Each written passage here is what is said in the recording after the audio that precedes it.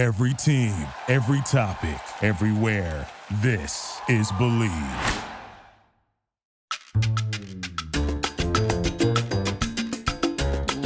Ladies and gentlemen, boys and girls, children of all ages, those are my vocal warm-ups. You're listening to the Mental Health Comedy Podcast with Ed Krasnick and Jennifer Kolari.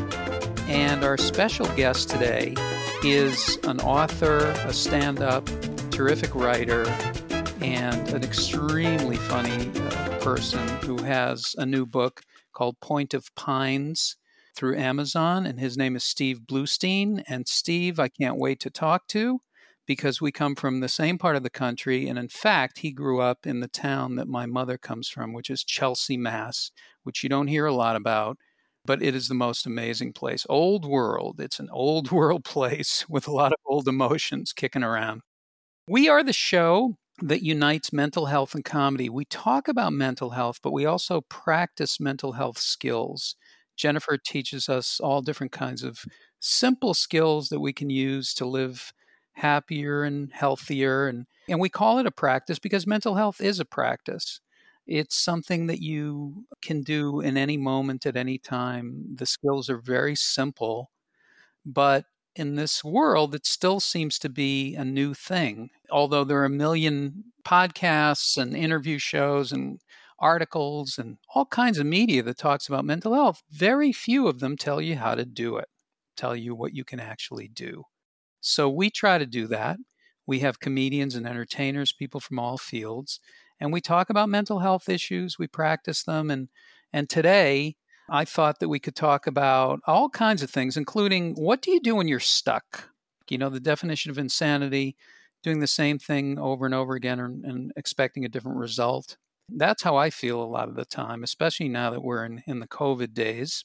And also, we may talk about returning back to normal life and what that will be emotionally, mentally. How do we do this? We're so used to surviving in this way. How do we do it when things start to get better? And they are.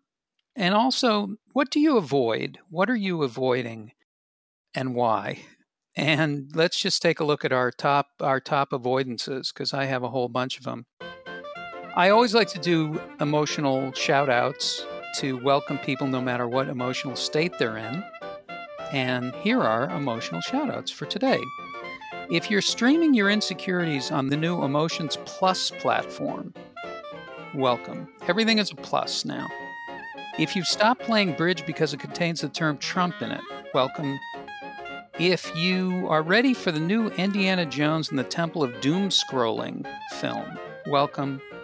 If you're looking for a vaccine that will help with the exposure to the Real Housewives franchise, welcome. If you've swallowed an AirPod and are now getting good reception in your stomach, welcome. If you enjoyed the Super Bowl Super Spreader event, welcome. If you're listing quarantining as a skill on your resume, welcome. And if you feel like Survivor and Big Brother should be merged as a reality show during COVID, welcome. And if you're beating yourself up even now, there's always a place for you right here on the Mental Health Comedy Podcast. I want to highlight something that's a new app, a service, an actual app. It's called Squirrel News. And what Squirrel News is, it's something called solution journalism. There's a whole movement in the world now that is about journalism covering stories that are solution-based, about people, countries, all different kinds of stories about solving problems, solving issues, solving social ills. And it's not something that you hear a lot about, but it will be something that you'll be hearing a lot about. And it has to do with mental health. The stuff that Jennifer and I always talk about, what goes into your head. If you watch an hour of MSNBC, it's important to know the news, but the problem is it's not news. It's somebody's opinion of some news story. Where do you get your news? What do you put into your head? How do you keep in touch with what's going on and open to the possibilities of the world? Alan Ball, the great screenwriter, wrote in American Beauty, the problem is not that there are so many issues in the world, but that people don't know how to deal with so much beauty. There's actually a lot of beauty in the world. There is, not from my house, but no, there is beauty in the world, and we need to open to the possibilities. that's mental health in this day and age. And now I want to bring in our friend from the South and from the North, Jennifer Kalari. And Jennifer, how are we going to return back? What is normal life going to be mentally for people? Yeah, it's an interesting question. And from as a mental health practitioner, certainly working with a lot of families and kids and teenagers, I it concerns me a bit because I don't think we've unpacked the impact that it's going to have on young people in particular. So I think, it'll be slow going. And I think one of the things that's increased during lockdown, if you were anxious to begin with, you're more anxious now. People who used to kind of make themselves do things, but didn't really want to, but they made themselves, I think are going to have a little bit of a hard time getting out of the house. So that's something to really think about. So we'll focus on some strategies that actually help you to move forward, to take action, and to trust that if you did it before, you can do it again. But Ed, I don't know. This has been so unprecedented and so bizarre. I think we'll be unpacking for years to come the psychological impact that this has had on all of us, really. Yeah, I mean, I'll tell you quite honestly, myself, I'm actually a little scared about it. I'm scared about returning to normal life and commuting and doing all those things. I didn't really like it before.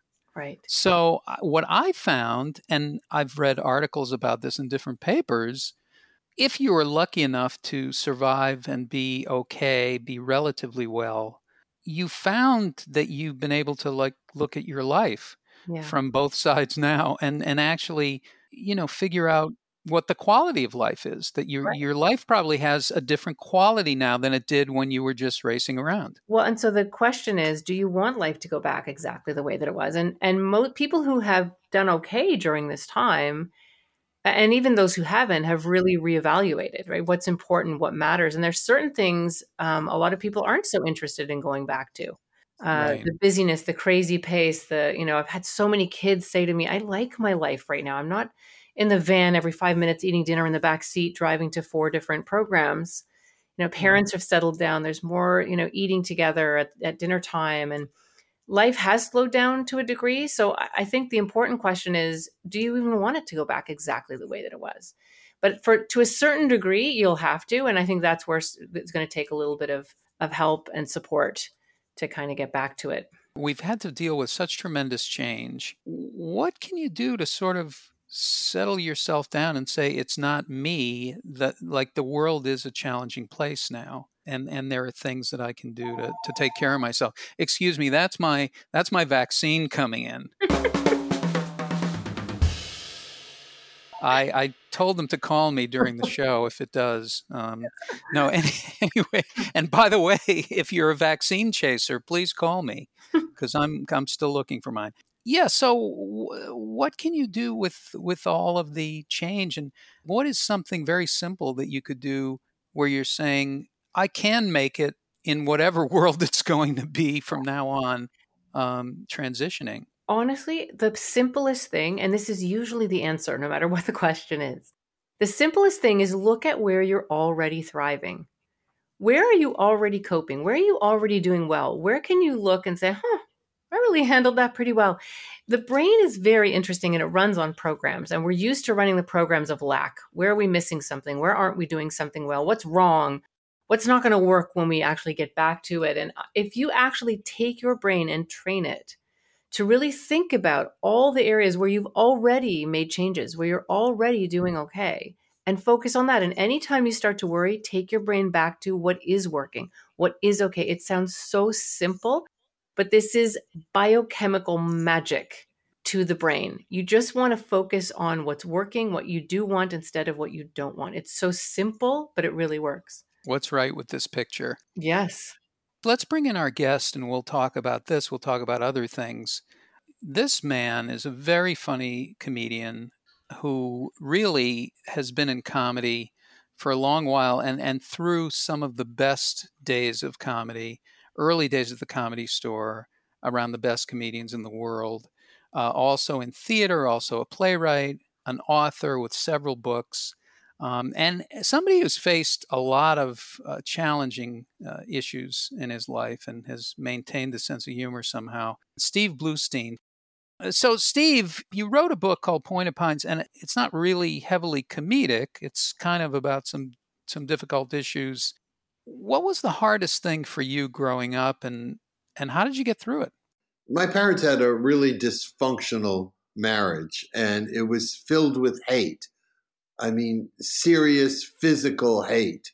I cannot remember one happy moment with the two of them together.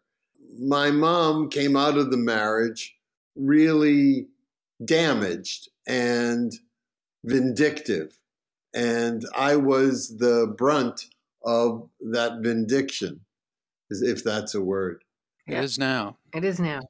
I spent my entire childhood thinking one thing, but being told I was wrong. I was told that how I was feeling wasn't right. It wasn't until they both died that I was able to have my own feelings.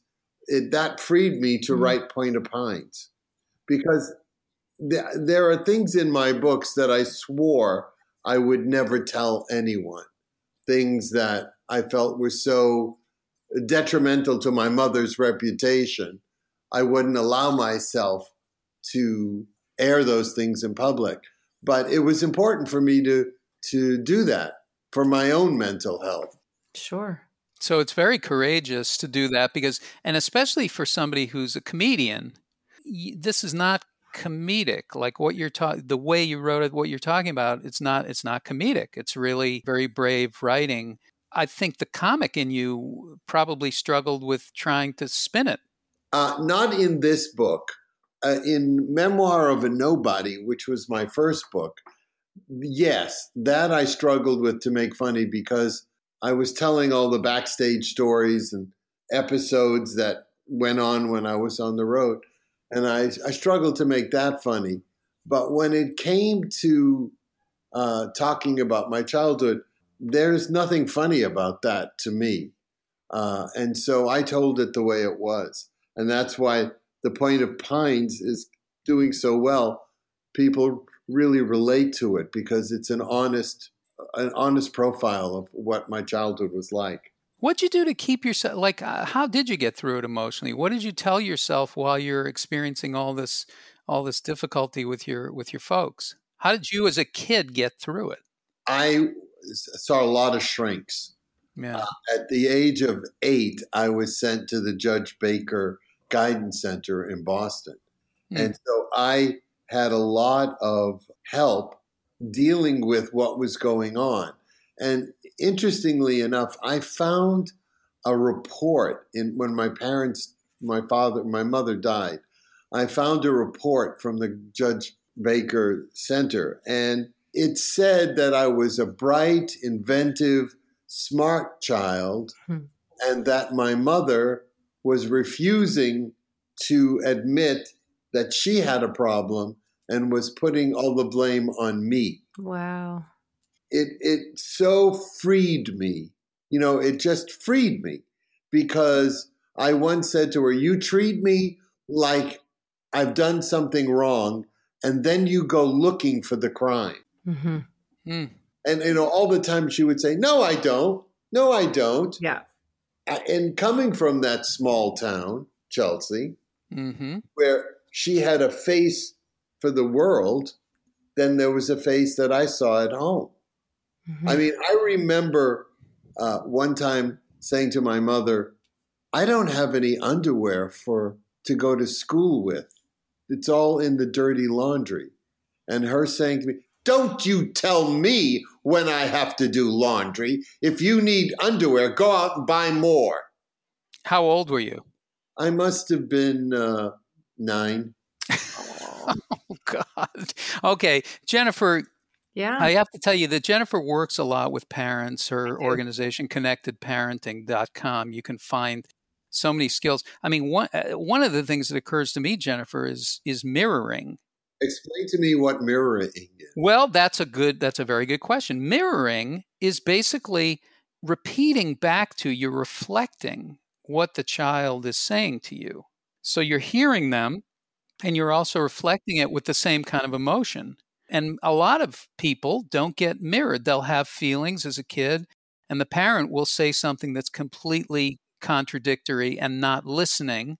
And so kids have trouble with their own identity. They think their feelings are not valid. Well, it's Steve. It just sounds like you were invalidated constantly. Like you never saw a reflection back of what you were thinking and feeling. Constantly. Which is really confusing, and it makes it really difficult to get a sense of the world. So yeah, I was thinking that, and I was also thinking it's so interesting. And so there's parents listening out there. You know, we forget when we throw things out and we just say things like the underwear comment, even though that was, on top of many, many things your mother said to you. But words have such weight. Do you know what the worst thing my mother said to me growing up? What? It stayed with me my entire life. I still live in the wreckage of what it was. And she said it to me on several occasions. She said, "You're a selfish, ungrateful pig. I'm raising a selfish pig." Oof. Yeah. See, that gets like tattooed on a kid's heart, right? It really does. It's so difficult. When just thinking from a position of a child, right? Adults are bigger. You rely on them for absolutely everything: food, safety, shelter, absolutely everything. So when your parents say something like that to you, it is absolutely devastating, and it shapes how the child sees themselves. What's incredible though is you look what you've done with it. Like you've done an incredible job at sort of redesigning your life, and that story doesn't have to be how you see yourself anymore. And that's huge. That's the biggest piece of hope, I think, for anybody listening. The thing is that she would say things like that, and then she would come back from a PTA meeting and say to me, "I'm floating on a cloud because the reports I got of you are just wonderful." Yeah. And of course, I never believed her. Yeah. I never believed one report that she told me. I thought she was lying to me. Yeah. And you know what? It's interesting. The reason for that is, and parents don't realize this, people don't realize this. I think it takes 11 positive things to undo one negative. So you can imagine the math, right? That you kind of went through in terms of negative comments. And once a child starts to come up with a story, "I'm no good, I'm selfish, I'm a pig," all the things your mother said, that becomes a program that just runs. And anything else that somebody tells you doesn't really fit in. I was also glad to hear that you did have some therapy, because what's really important about therapy, and we have such a negative idea about it in our culture, but there is at least an adult there who clearly took your words and your voice and who you are and saw you, this bright, interesting kid that your mother couldn't see. I won't say wouldn't, probably couldn't. And we'll get into that in a moment. But you have another adult in your life that offers you a different viewpoint, that's another person that you can connect with. And there's lots of research that shows that even having one other important adult in your life, it could be a coach, it could be a teacher, it could be a therapist, can be life-changing, really.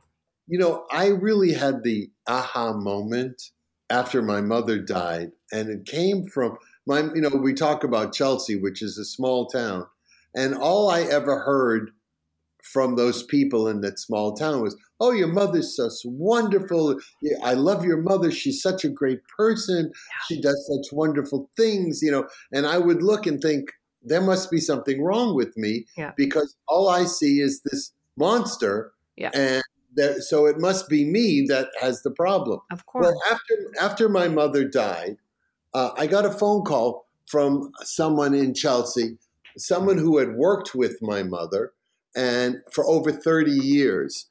And he said to me, "I want you to come and meet with us." I said, "Look, there's nothing you could say to me that I'd be interested in." And he said, "I just sent a car. You're coming to Wow. visit." So I went to the meeting with him, and he said to me, "I just wanted you to know that when your mother dies, none of us here will be at the funeral." Wow. And I said, "What?" He said, "What that woman had put me through for the last 30 years is beyond." He said, "Let me tell you how bad it was." He said, "When my daughter was getting married, my wife said to me, 'If you invite Leona, I won't come to the wedding.'" Wow. And it gets even worse than that. I had been receiving emails from a woman who signed her name Tewksbury. the emails were like, there's something really wrong with you. Your mother's a wonderful person, and you don't see how great she is, and you need to see therapy because there's something wrong with you. And not one or two emails, but, on a regular basis. I said to this guy, I said, do you know anything about this woman in Tewksbury? And he put up his fingers and says, hold on. He hit the intercom. He said, Joanne, would you come in here? And so Joanne came in and he said, tell Steve about the lady from Tewksbury. And she looked down at the ground and she shuffled her feet and she said to me, it was your mother. And I said, wow. What are you talking about? My mother doesn't know how to use a computer. And she said, yes, she would come into my office, dictate what I was supposed to send to you, and then I would send it for her. Wow. Oh, my God. Unbelievable. Well, it gets even worse because she gets voted Woman of the Year in Boston, right? I didn't go. I couldn't get myself to go. Of course. I said to these people, well, if you all felt this way, why did you nominate her for Woman of the Year? And they said, we didn't nominate her for the Woman of the Year. She nominated herself.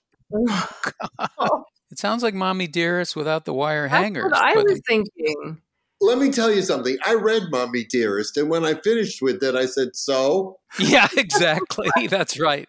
This is nothing. Wow. This is nothing. But a face for the world and a different face for the kid. That's the whole story. I see that a lot, actually, in different families. It's interesting. People have these kind of inner circles, and it's very, very common to have someone with this outgoing, oh, you're so lucky that's your mother, you're so lucky that's your father. And then inside the home, they're terrorizing people. Right. And it's actually quite common. You actually see it with kids too. You'll see little kids who are perfect at school, lovely, and the parents are like, "Oh, look at that!"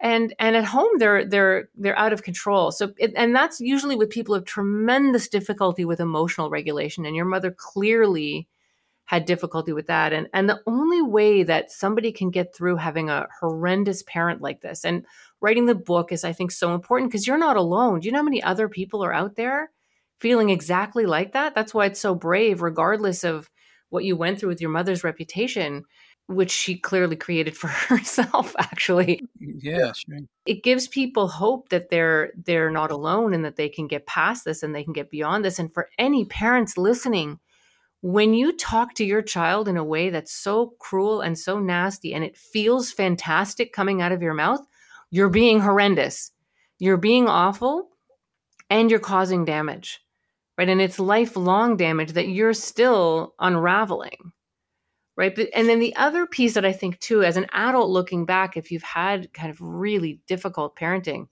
the only way you can really get through it is to say, whoever your mother was and however she was not well. Okay. A well person does not do any of those things.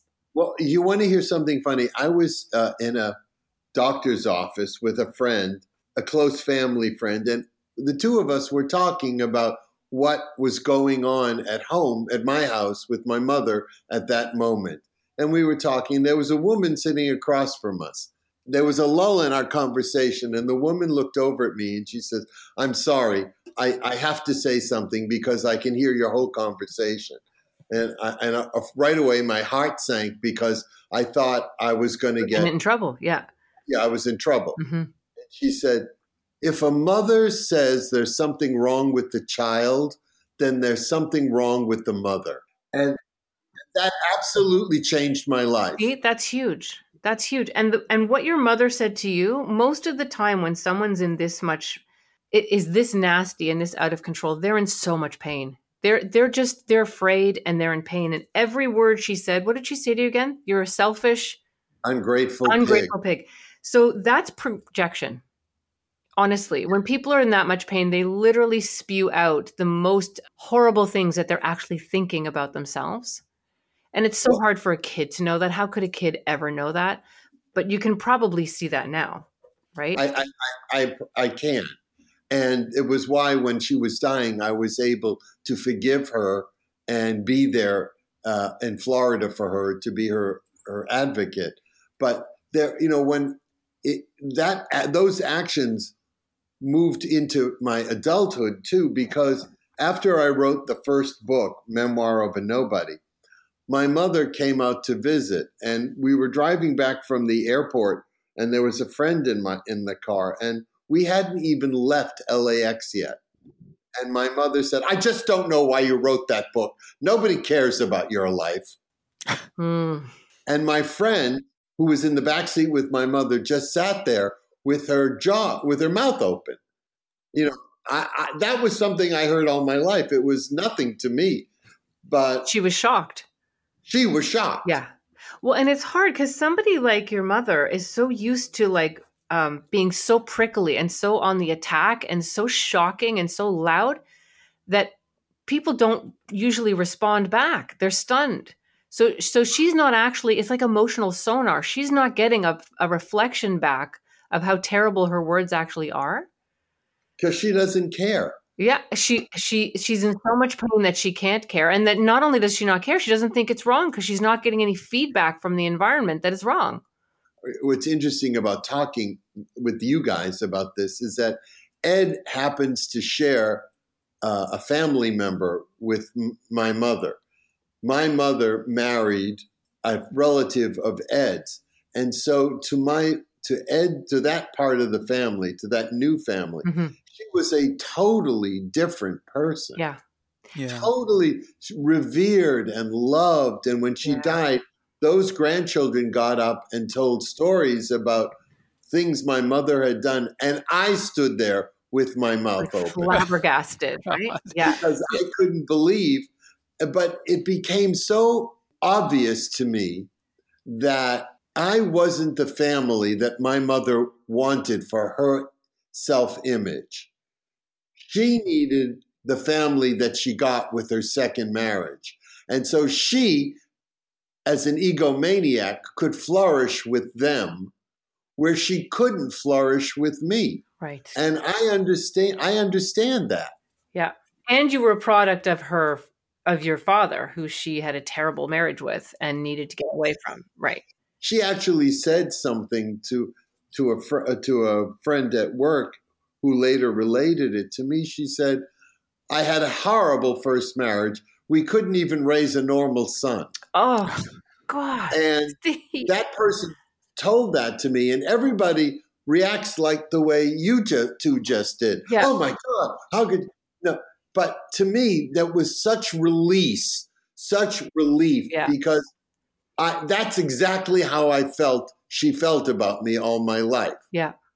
That I wasn't normal and that there was something wrong with me and that she had to put up with it. Hearing her actually verbalize it was freeing for me. Wow. It actually, Can I ask a question about her? Because my therapist hat is like going crazy here. But I mean, she certainly was a narcissist, no question. Right. Yes. But I'm wondering, was she diagnosed with anything else? Do you know?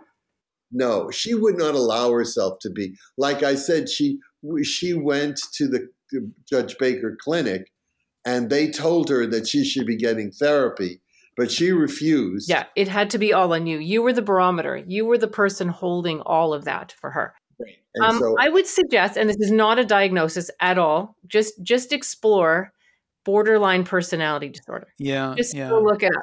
Yeah. For sure. Absolutely. And being a child of that. And there's a lot of supports because it really does mess with your head.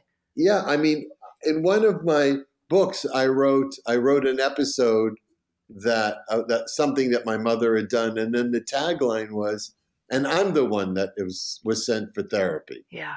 Mm-hmm.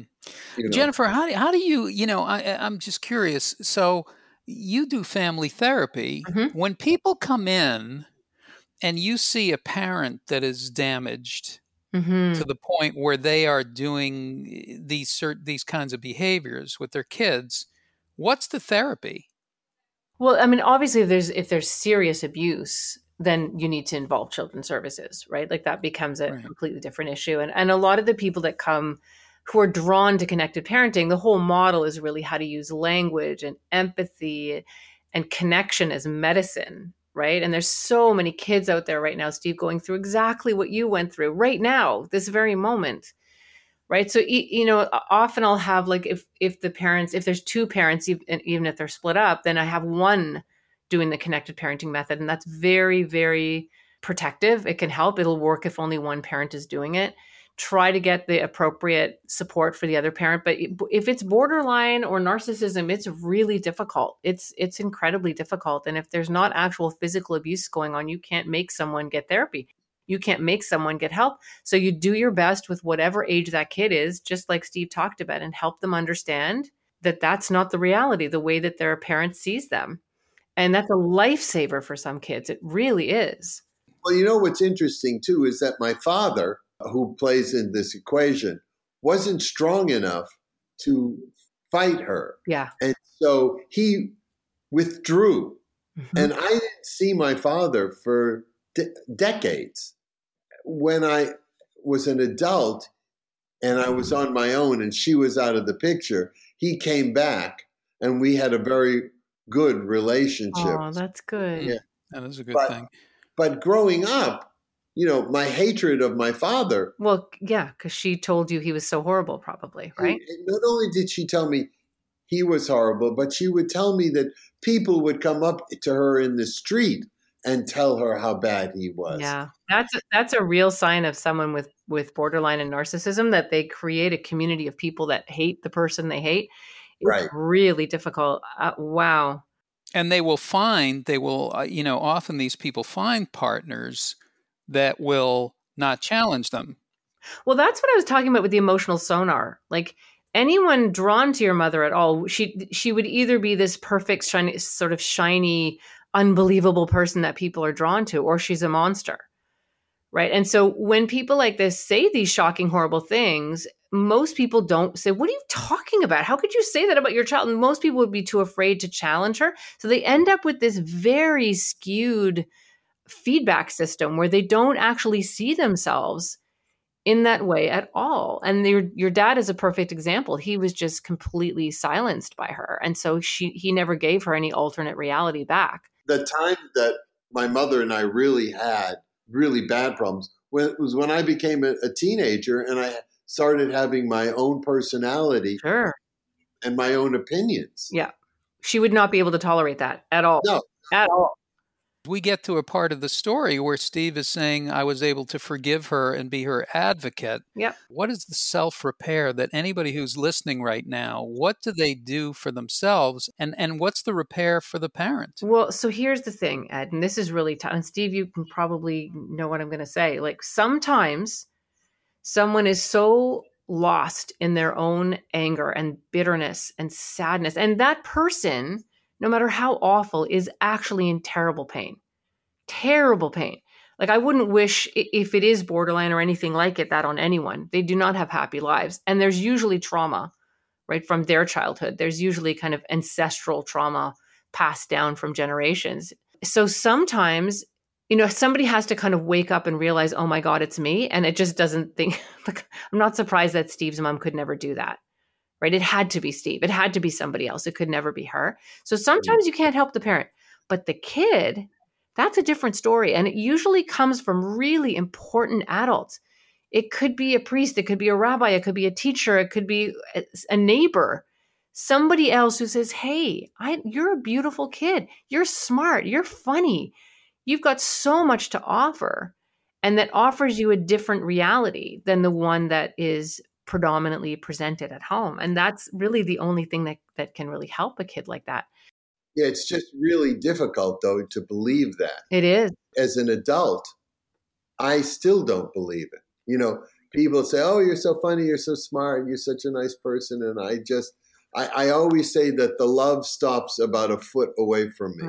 And that's hard because that's a program, right? So part of first, even understanding that it's a program, that parents are the architects of their children's brains, right? That when a child is in utero, there's really only a rough map laid down for the brain. It's all the interaction after that child is born that literally grows the brain, that shapes the brain. So think about that for a second.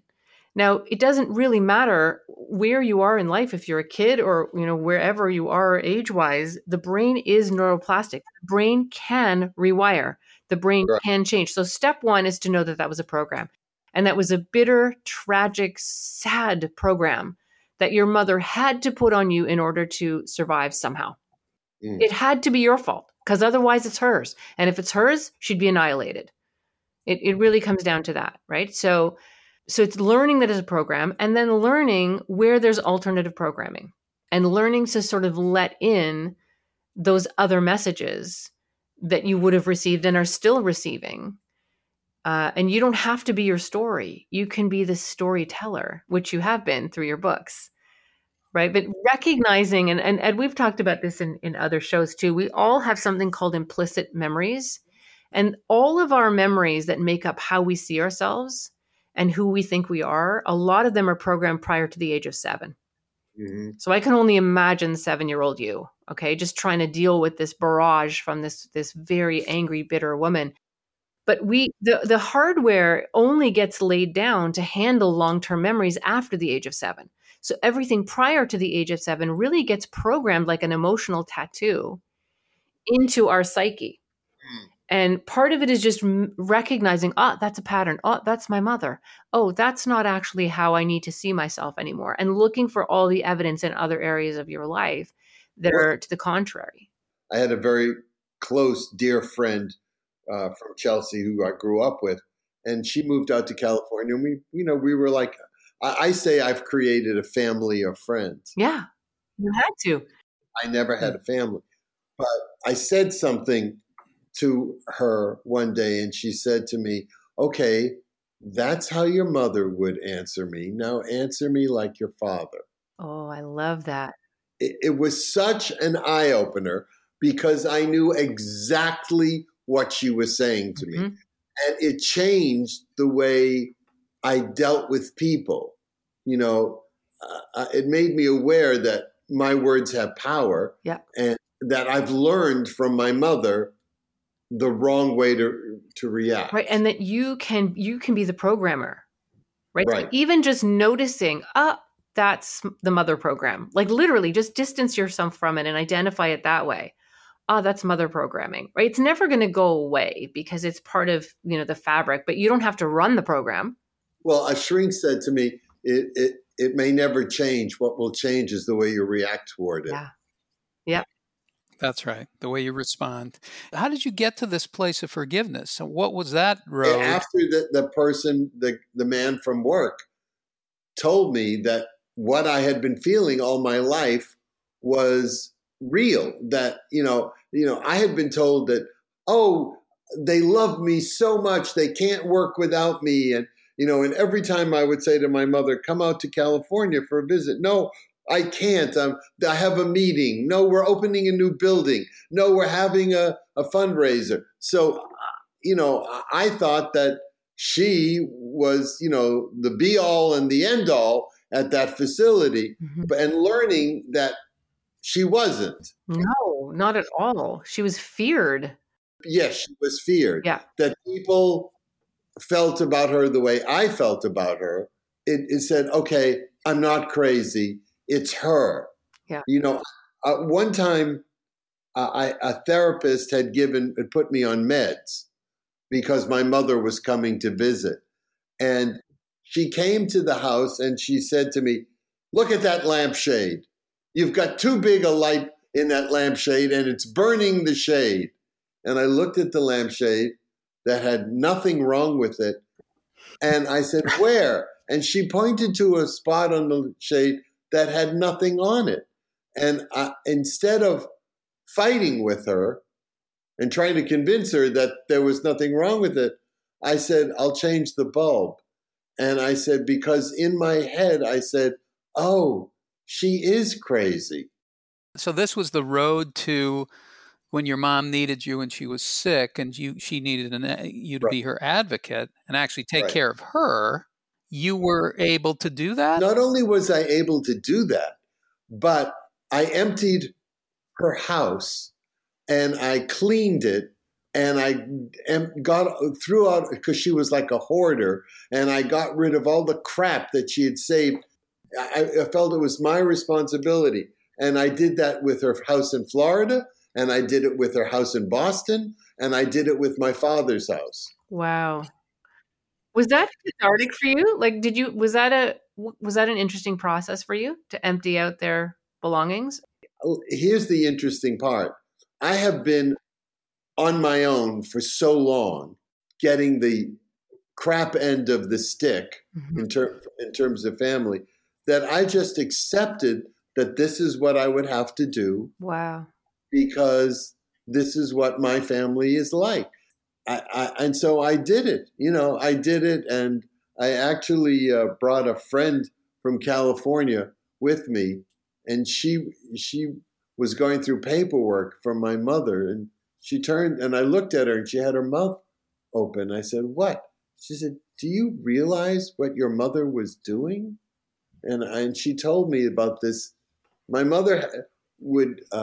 It's a long story. It's just say she was a crook as well. Wow. And I totally believed it, because in Point of Pines, I tell about my grandfather, who was not arrested, but was accused of stealing money from his job, and was going to jail. And my grandmother went to the employer and took off her diamond rings and said, "Don't put him in prison. I have 5 kids. I can't do this on my own." And so my grandmother promised that she would work out all the money. Well, 25 years later, I learned that my mother was my grandfather's bookkeeper. Wow. And it was my mother who had stolen the money from my grandfather, and my grandfather took the rap for it. That is unbelievable. Look at the wake this woman left. And then she left it with her apartment. You had to shovel up all her crap even after. So what's so interesting about the lampshade thing, that's such a perfect metaphor though, that's what she did to you. She saw spots and imperfections that weren't there. Her brain distorts things and distorted things. It's quite a tragic life that she led. She, in the end, I'm sure she was not a happy person as much as she pretended to be. Oh, she pretended to be. But, I suffer from anxiety. I would always say to my mother, "Are you having an anxiety attack?" And she'd go, "No, I don't have anxiety." She would sit there. She would sit in a chair, and she'd be going, yeah. "Oh." What's so interesting about anxiety, and then I would love to get back to where Ed was going with forgiveness, because I actually think that's huge.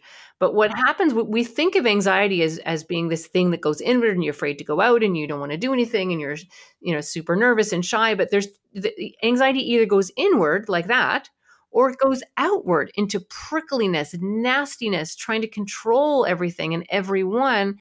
And sometimes the nastiest people are actually anxious, and they don't realize it. And in terms of forgiveness, all the work I had done with the people in Chelsea absolutely made me understand that it wasn't me. And I actually felt sorry for her in the end. Mm-hmm. And that's why I could be her advocate. I was at that hospital every single day. Wow. Talking to doctors, trying to figure out what exactly I should do. And when it was decided that she should go into hospice, I said to the hospice nurse, I said, my history with my mother is very volatile, and I feel like I'm killing my mother, and I want to make sure that I'm doing the right thing, not out of vengeance for what she did for me all my life, but because it's the right thing. This is what needs to be done to a person who's in this condition. And the woman said to me, "Look, your mother has laid it all out." She showed me all the paperwork. This is what she said she wanted to do, so you do it. And I still went to the grandchildren and said, "I want you all to send me an email and tell me that this is what I should be doing, that you're all in agreement with me." Wow. Because I didn't want down the road them to say, "You killed my grandmother." Oh, that's amazing. I'm also so struck by the people from her work. Like, that's why for anybody who thinks, like, should I say this to somebody? Is this worth telling someone? Look what it did for you. Like if you're holding a piece of information that you think could change someone's life, don't sit on it. That was life altering getting in that car that day. You know what's also interesting is that on my birthday, my mother would play this game. She never bought me a gift my entire life. Wow. Not a birthday gift, not a graduation. She would write me a check. That's how she felt she showed love. Mm-hmm. But she would play the game on my birthday every year of how much I was going to get that year. And some years would be a lot of money and some years not a few, dependent on how she felt I acted toward her in the previous year. And this man from work on my last birthday wrote me an email and he said, "This is the time of year your mother loved the most because she enjoyed tormenting you over how much money you were going to get." And I said to her, "You're a horrible mother," but she didn't care. Yeah. Yeah. That's how she had power over you. Right. Right. Yeah. Right. Yeah, but yet at the end, you were there for her. And that's when you were free, right? So when you hold bitterness and anger towards another human being, no matter how horrible, and this is my favorite saying, and I wish I knew where it came from, but being angry and being bitter and angry towards someone and holding on to it is like swallowing poison and expecting the other person to die. Right. Right? You're the one who ends up carrying it around and it ruins your life. So having that moment at the end of forgiveness and selflessness was just the ultimate. That's how you're free. Forgiveness is an incredibly powerful healing emotion. It's not a switch. You don't just flip the switch and you forgive. It's a process. Right. It takes time. It really, really does. Well, self-forgiveness too. Even if nothing that you've done is your fault, you can forgive yourself with a kindness, And if anybody's listening who relates to this story in any way, the thing that you can do right now is be kind to yourself. The thing that you can do right now is be kind to someone else. And it doesn't have to be dramatic, but it is dramatic. It is a dramatic act to be kind in today's world.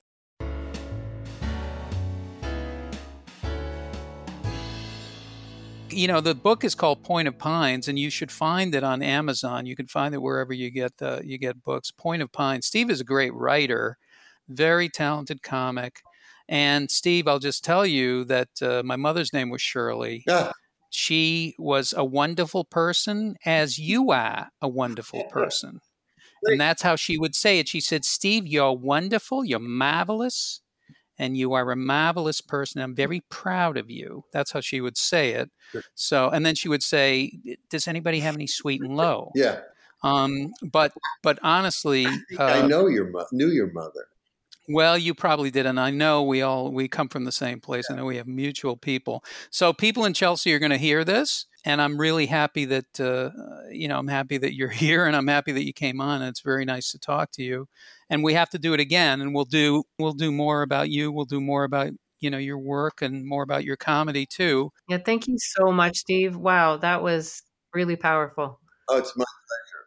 You're a good person. Take good care, and let's get our vaccines and go on. That's the main thing. There's healing that can be done in any moment. So if you listen to Steve and you listen to his courage, wherever you are, whatever your circumstances are, give yourself a little bit of kindness, a little bit of understanding. Keep listening to the Mental Health Comedy Podcast. You can find us wherever you get your podcasts, or at MakeLight, MakeLight, one word, MakeLightMedia.com. We'll be back next week with a whole new show. But if you feel like writing us, our social pages are up. Mental Health Comedy Podcast on Facebook and on Instagram, and soon on Twitter. And Jennifer, thank you so much again for all that you bring. You're welcome. And keep coming back. It works if you work it. I'm Ed Krasnick for Jennifer Kalari and Steve Bluestein. We will see you next week.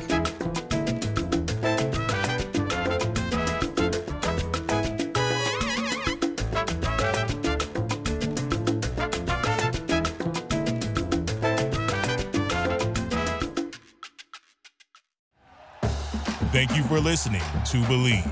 You can show support to your host by subscribing to the show and giving us a 5-star rating on your preferred platform.